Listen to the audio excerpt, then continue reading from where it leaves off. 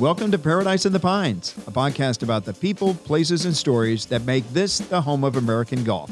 Brought to you by the Pinehurst Southern Pines Aberdeen Area Convention and Visitors Bureau. Okay, let's do this thing. Hello and welcome to Paradise in the Pines. I'm Phil Wurz with the Pinehurst Southern Pines Aberdeen Area Convention and Visitors Bureau. Joined today by Tom Pashley, the president of Pinehurst Resort, also the chairman of the aforementioned CVB. Tom, thanks for joining us on Paradise in the Pines. It's a pleasure to be here, Phil. This is a nice setup. I'm impressed. It's great. We're glad that you're here. 27 years you've been at Pinehurst Resort. During a time, arguably the most historic part of the history of that resort. What has it been like to have a front row seat to everything that's been going on there, even before the first U.S. Open in 1999? It has been an amazing 27 years. I started in 1996, and Pinehurst was preparing for the 1999 U.S. Open, which was very exciting. Down the road, Pine Needles had just hosted the Women's Open in 1996, right. So the USGA was beginning to bring their championships here. And so it really felt like in 1999 with the U.S. Open that Pinehurst was being discovered again. You know, for a place that was almost 100 years old, it seems weird, or it was 100 years old to be rediscovered. But I think that U.S. Open back in 1999 really put Pinehurst back on the map. Pinehurst number 2 back on the bucket list for people who want to come and play golf. So to see it, you know, be rediscovered and then to watch it evolve really over the last 20 years or so has been very gratifying. And I love nothing more than having people visit our area, appreciate the history, have a little bit of fun, and go back and tell their friends about it. And it's just this virtuous cycle. So it's been neat to be able to see over 20 plus years, the number of people who've come to our area, the number of people who've fallen in love with it, the number of people who now call it home. Right. It's a wonderful place, and it's one of my passions is to make sure people come here, find something about our area that they can connect with, and hopefully that keeps them coming back. And you mentioned that first U.S. Open in 1999. You couldn't not have written a better Hollywood script than to have Payne Stewart win that championship. I mean, talk about putting Pinehurst on the map. I mean, what has the Payne effect been for Pinehurst Resort? You see the statue behind the clubhouse, and I'm sure you see hundreds of thousands of people every year take their picture of that statue. It is so iconic, and it is definitely synonymous with the resort. It clearly, I was standing behind that 18th green as he was looking at that 18-foot putt, and I think all of us were having trouble breathing, and if he missed, it was going to be an 18-hole playoff the next day, and we were all very involved in the championship, and that's really the last thing you want is an 18-hole playoff the next day because you've peaked. You peak on Sunday, and so to sit there and witness him make that putt with that much pressure on, with Phil standing there on the green, ready to go into an 18-hole playoff. Phil's wife was pregnant; they were about to have their first child. Bones had the beeper, and if Amy called, Phil was going to leave. So there was so much happening, and to watch him, you know, calmly strike that thing in, and then the celebration that happened afterwards, it's amazing. Like you mentioned, the statue now is the most photographed spot, I believe, in Pinehurst. Right. And so many people, anytime Pinehurst Resort ever posts something about Payne Stewart, whether it's on our social media feeds or whatever, so many people connect with it and relate to it. And I'm amazed at how many of them say they were here and they were standing on that green and they witnessed that putt.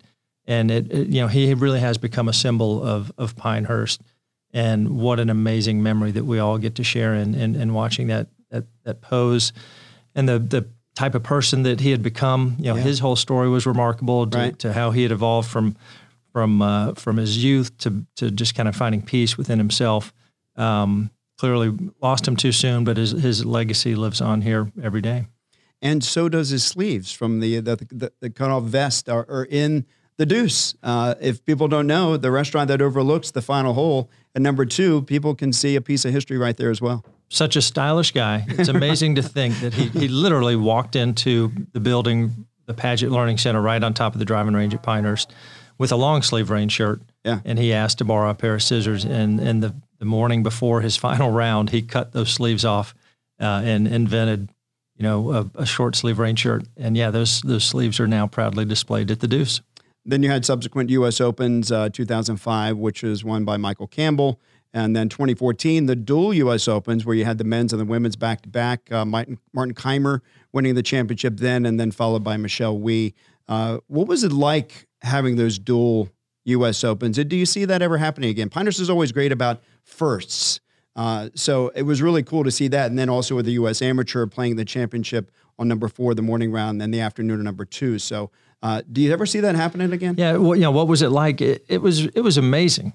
It had clearly never been done before, and it was an opportunity to showcase the best in golf, the best men playing in one week, the best women playing the very next week on the same golf course, set up in a very similar fashion. So you can see, it wasn't necessarily billed as a battle of the sexes, if you will, but It was really great to see the highest level performing in back-to-back weeks. And there's so much speculation going into it that what was the golf course going to be like in week 2? Because typically for a U.S. Open, you get it right to the edge. The greens are firm and baked out. And so a lot of speculation about, will the golf course be able to handle 2 weeks? Will the divots left from week 1 be in play in week 2? And so it's really a tip of the cap to the USGA, 1, for having the courage to try it, right, and 2, for putting the time and the energy in to make sure that it was perfect. And it really worked out amazingly. I think our community absorbed it. Again, 14 days of championship golf with volunteers and everything else is a challenge, but I think we did a great job. And so if it were up to me, I'd do it again in a heartbeat. It was a wonderful 2 weeks, showcased our area in a way that you couldn't imagine. So will the USGA want to do it again? No idea if they're up for it, but if they are, we are. Well, the USGA has been very generous and very great to the Pinehurst area. The announcement they made on September the 9th, 2020 to build a second headquarters here, and everything, the announcements of the additional U.S. Opens in 29, 35, 41, 47. Did I get those right, by the way? You did. Okay. Well done. As many times as I say it, just want to make sure I get those dates right. But how impactful was that? I mean, it's a game changer, without a doubt. To have the USGA and all the things they're going to bring to this destination, what will be the impact of that, and what are they bringing here?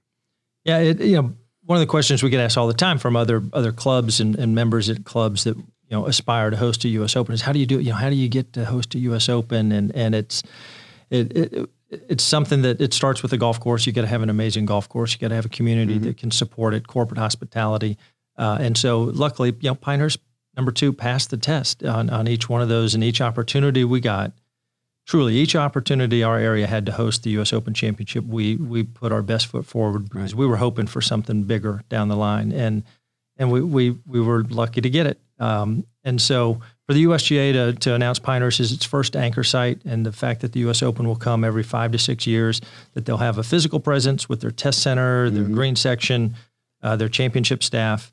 It really reminds me of St. Andrews. And St. Andrews has the old course, it has the R&A, and it has the Open Championship. And the reverence that we all feel when we think about the old course in St. Andrews, I hope, is going to be something that will translate to how people will, and maybe they already do. Pinehurst is the home of golf, and I think we've always said that, and we've felt it and believed it. But now, with our governing body here and a U.S. Open Championship every 5 to 6 years, I think it legitimizes what we've been saying. And it's interesting because people don't know, you were born and raised in Augusta, Georgia, home, of course, of the Masters. And when you first came to Pinehurst and discovered this little hamlet that is now such a historical, iconic, and globally recognized place, it was basically kismet, don't you think? That, you and your brother chose one place to come, and this is where you decided to visit. Yeah, it started out as a high school graduation gift for my parents, for my brother and I, to go on a golf trip. And he chose Pinehurst. I'd never heard of Pinehurst. It was on the cover of a Southern Links magazine. Right. And so it was about a 4-hour drive from Augusta. And we got here and stayed in the stately Carolina Hotel. And we still laugh about it to this day that, to eat in the restaurants back then, you had to have sport coats. And when we checked in, they said, well, jackets are required for your evening meals. And we shook our heads like we knew what that was. And then we walked around the corner and got on the elevator and were shocked. What are we going to do? Yeah. So anyhow, we have great memories of coming here when we were young and took, back then, rolls of film on every golf course we had a chance to play. And I think for me, it planted a seed, and it stirred my passion for Pinehurst. And when I got an opportunity to come and work here, it was that dream coming true. As president of Pinehurst Resort, you've seen such a transition and change over those 27 years. To be frankly, I think the resort was kind of perceived as being kind of stuffy, maybe back in the late 90s before you had the U.S. Open. And now it's become such this cool, hip vibe with the brewery and the cradle and everything that's going on here. What has it been like to be part of something that you have this canvas and you can change it all the time, and you have such a wonderful ownership with Mr. Bob Dedman Jr., him being involved? How important is he that always wants to continually progress and maintain the history, but still progress and change? Yeah, it's the history is something you can't make up, obviously. So that's our foundation to be able to have been, the site of the 1951 Ryder Cup matches, the 1936 PGA, to have Hogan and Francis Ouimet and Nicklaus and Palmer and Snead and Nelson and all those guys play here during their careers is I think truly our foundation. And and then when we began to host the championships, the U.S. Opens, again you begin putting these trophies and these plaques on the wall, and it's tempting to take yourself a little bit seriously and to hold yourself in such reverence. But at the same time, we realized that it started out with championships. We've got to add color photos of champions to our walls of black and white champions. Yeah. And so the evolution of Pinehurst, in my opinion, began with the championships kind of coming modern day. But then we needed a little more fun. It was a place you could come and get real serious and play with hickory shafts and wear your tam o' shanter and tribute to Payne. But it wasn't a place that had a lot of energy at points. And so coming in and adding the cradle and Thistledew and the Deuce and a brewery, really, to your point, is a symbol of the Dedman family, our owners, who don't want to just live in the past. They want Pinehurst to be a celebration of the game today. And so it really is unique in that you can come here and learn about the history of the game, learn about the history of golf architecture, and you can see how it's evolved. And then you can kick your shoes off, listen to a little music, and go play the cradle. So it's a fine line. We don't want to go too far either way. And I think we were a little deep on the history side early, but now we've added a lot of fun, and it's really a place that has something for everybody now. As member or president and CEO of the CVB, I'm not privy to your internal conversations at the resort. And it's interesting because I've heard you say, we never thought the brewery would be this popular. We never thought the cradle would be this popular. I'm sure you sit on those sessions with Mr. Dedman and your team and talk about what's going to be next for Pinehurst. How surprised were you that the brewery and the cradle, and now probably the Cradle Crossing, the new bar that's been built and open there, that has been so impactful? Why has it been such a surprise? Yeah, I think we knew that the brewery would be popular. It was a great place to get barbecue and have craft beer, but I think the local community embraced it in ways that we never imagined. We thought that it might be more for our resort guests, but the locals love it. And who doesn't want to go to a place that the locals love? Right. So it's a cycle. The cradle, I think, we thought would be a fun thing for people to do in the afternoons after they were done with 18 or 36 holes. But what we found now with the cradle is that people are out there at 8 a.m. If that's the only time that they can get on it, they're out there until the sun sets. Right. We found a way to make it fun. It tells me that just, the appetite of the traveling golfer is hearty and they're looking for a lot of fun things to do. And we want, every time they come back to Pinehurst, whether it be something like the Cradle Crossing, we want to show them something different, right. That we don't want them to feel like they're coming back to the same old Pinehurst every time they come back. So for somebody who hasn't been here in a decade, they will hardly recognize the place. Yeah, and that's exciting. Sure. It's a competitive market, as we all know. And so golfers have a lot of choices to come, and we want to wow them each time they come to Pinehurst. Now with the resurgence of golf, unfortunately through COVID, we're in a great location because we're a rural county, and Moore County, North Carolina, can socially distance. Golf is a great game for that. And it's impacting more than just Pinehurst. And we're talking about Pebble Beach, St. Andrews. I mean, globally, golf is exploding. How much has that been an impact now, and how much is that going to impact what Mr. Dedman and the resort decides to do down the road? Yeah, it's been incredible, Phil. We saw, our record year was 2019 when things were really moving quickly, and back then we were at the point of trying to decide: do we need more golf? We've got 9 golf courses plus the Cradle. I'd say yes.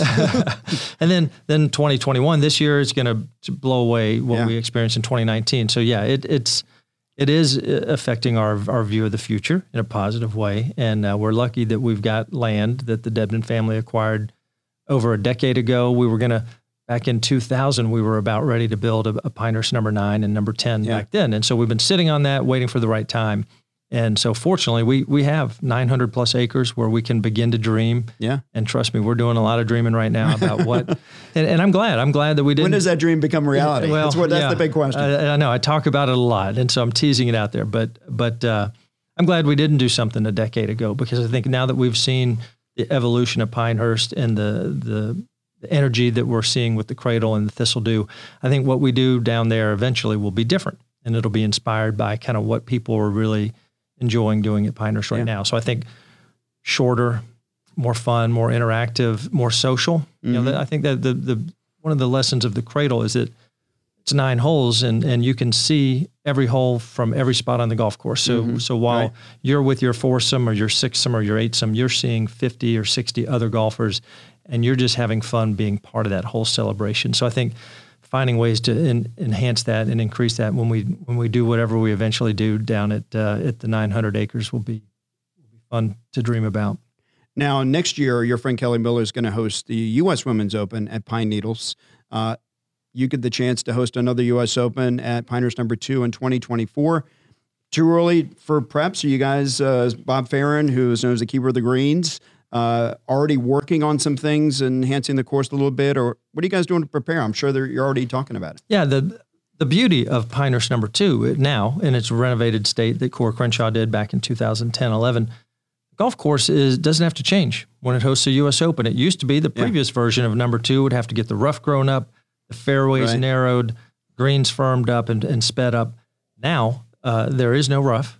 The fairways are the width that they'll be for the U.S. Open, and so when a golfer puts a tee in the ground on the first tee of number 2, now they're playing a U.S. Open golf course. The only difference is that the greens aren't quite as firm and as fast as they'll be for the world's best players. So not a lot of change. I don't know. You know, if anything, there may be another tee somewhere here or there, but that hasn't been discussed yet. That's really the only changes that were made leading into the 14 Open, other than the big restoration that we wanted to do. The USGA added a little bit of length, but I don't think there's going to be a lot of change to the golf course, and it'll be interesting to see. Back in 1999, Payne Stewart, I think, I should know these numbers off the top of my head. He was even or 1 under. Michael Campbell was even or 1 under. Keimer kind of ran away with things. He distinguished himself, but it's always fun to see who's going to win and what the score will be.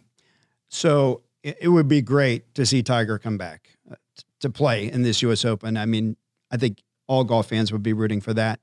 But then thinking about the defense of this golf course, it was really the greens, to be honest. And how do you Bryson proof it? I mean, I can see this guy just pounding the ball out there, and you know, what is going to keep him from driving 350 yards, and what do you expect? What do you think he can do with this golf course? Yeah, I think that's going to be the fun thing to watch. And so far, no one has overpowered Pinehurst number 2. Martin Keimer, you know, hits the ball plenty long, but he won it around the greens. He won it with his putter. That's right. Because he didn't hit any chip shots. He putted everything around the greens. And so, you know, during the 2010 restoration, I heard Ben Crenshaw. I was with him when he said that these greens will always defend themselves, was what he thought about with the turtle back and the crowning.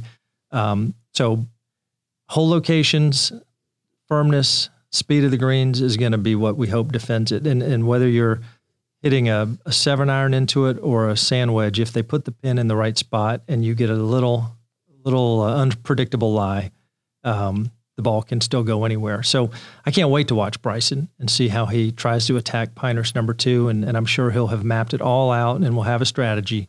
But as soon as your first ball visits the green and rolls off, your game plan changes. If I had to pin you down, I wouldn't say pick who's going to win or 3. Whose games you think today's game best suits Pinehurst number 2? Give us a little preview. Who might play well here? Yeah, I like I said, I don't think, even though the scorecard might say it's going to play 75-50 or something like that, they always move the tees up and back, and so in the firm conditions that we hope that the players get to see, I don't know that length is really going to be a factor. And so it's going to be somebody who can hit, mid-iron shots into the greens. Ross used to say a long iron is the best test of the game of golf. The fairest test is what he called Pinehurst number 2. So I think it's going to be somebody I'd love to see. Love to watch Webb Simpson work his way around Pinehurst number 2. He went to Wake Forest. He's played number 2 a ton, played it back in the North and South. He's a U.S. Open champion, so he knows what it takes.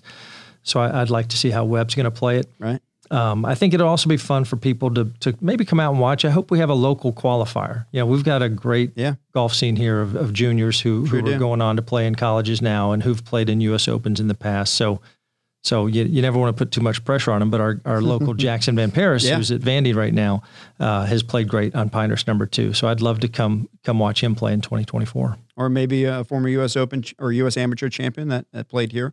That would be awesome as well. So a little rapid fire for you here. So if you had to choose and play to go this afternoon, would you play 2 or 4? I'm going to play 4.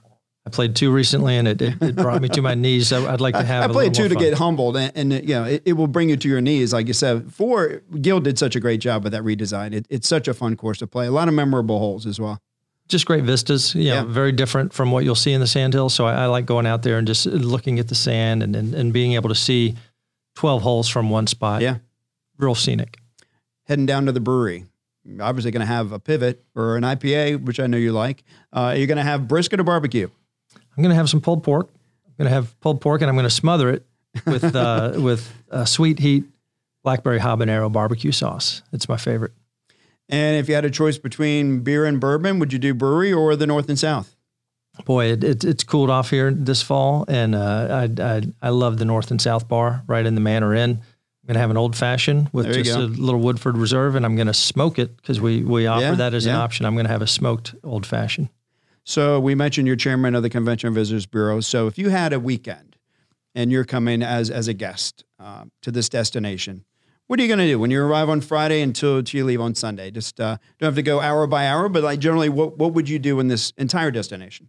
Okay, so I'm definitely going to make sure I'm probably going to start my trip playing around the cradle if I can get out there because it's very popular. But I think that's a great travel day. Maybe you only have half a day to get out there, and you're not quite ready to play 18. So I'm going to go out and play the cradle, see the sand, get used to using my putter a little bit around the greens.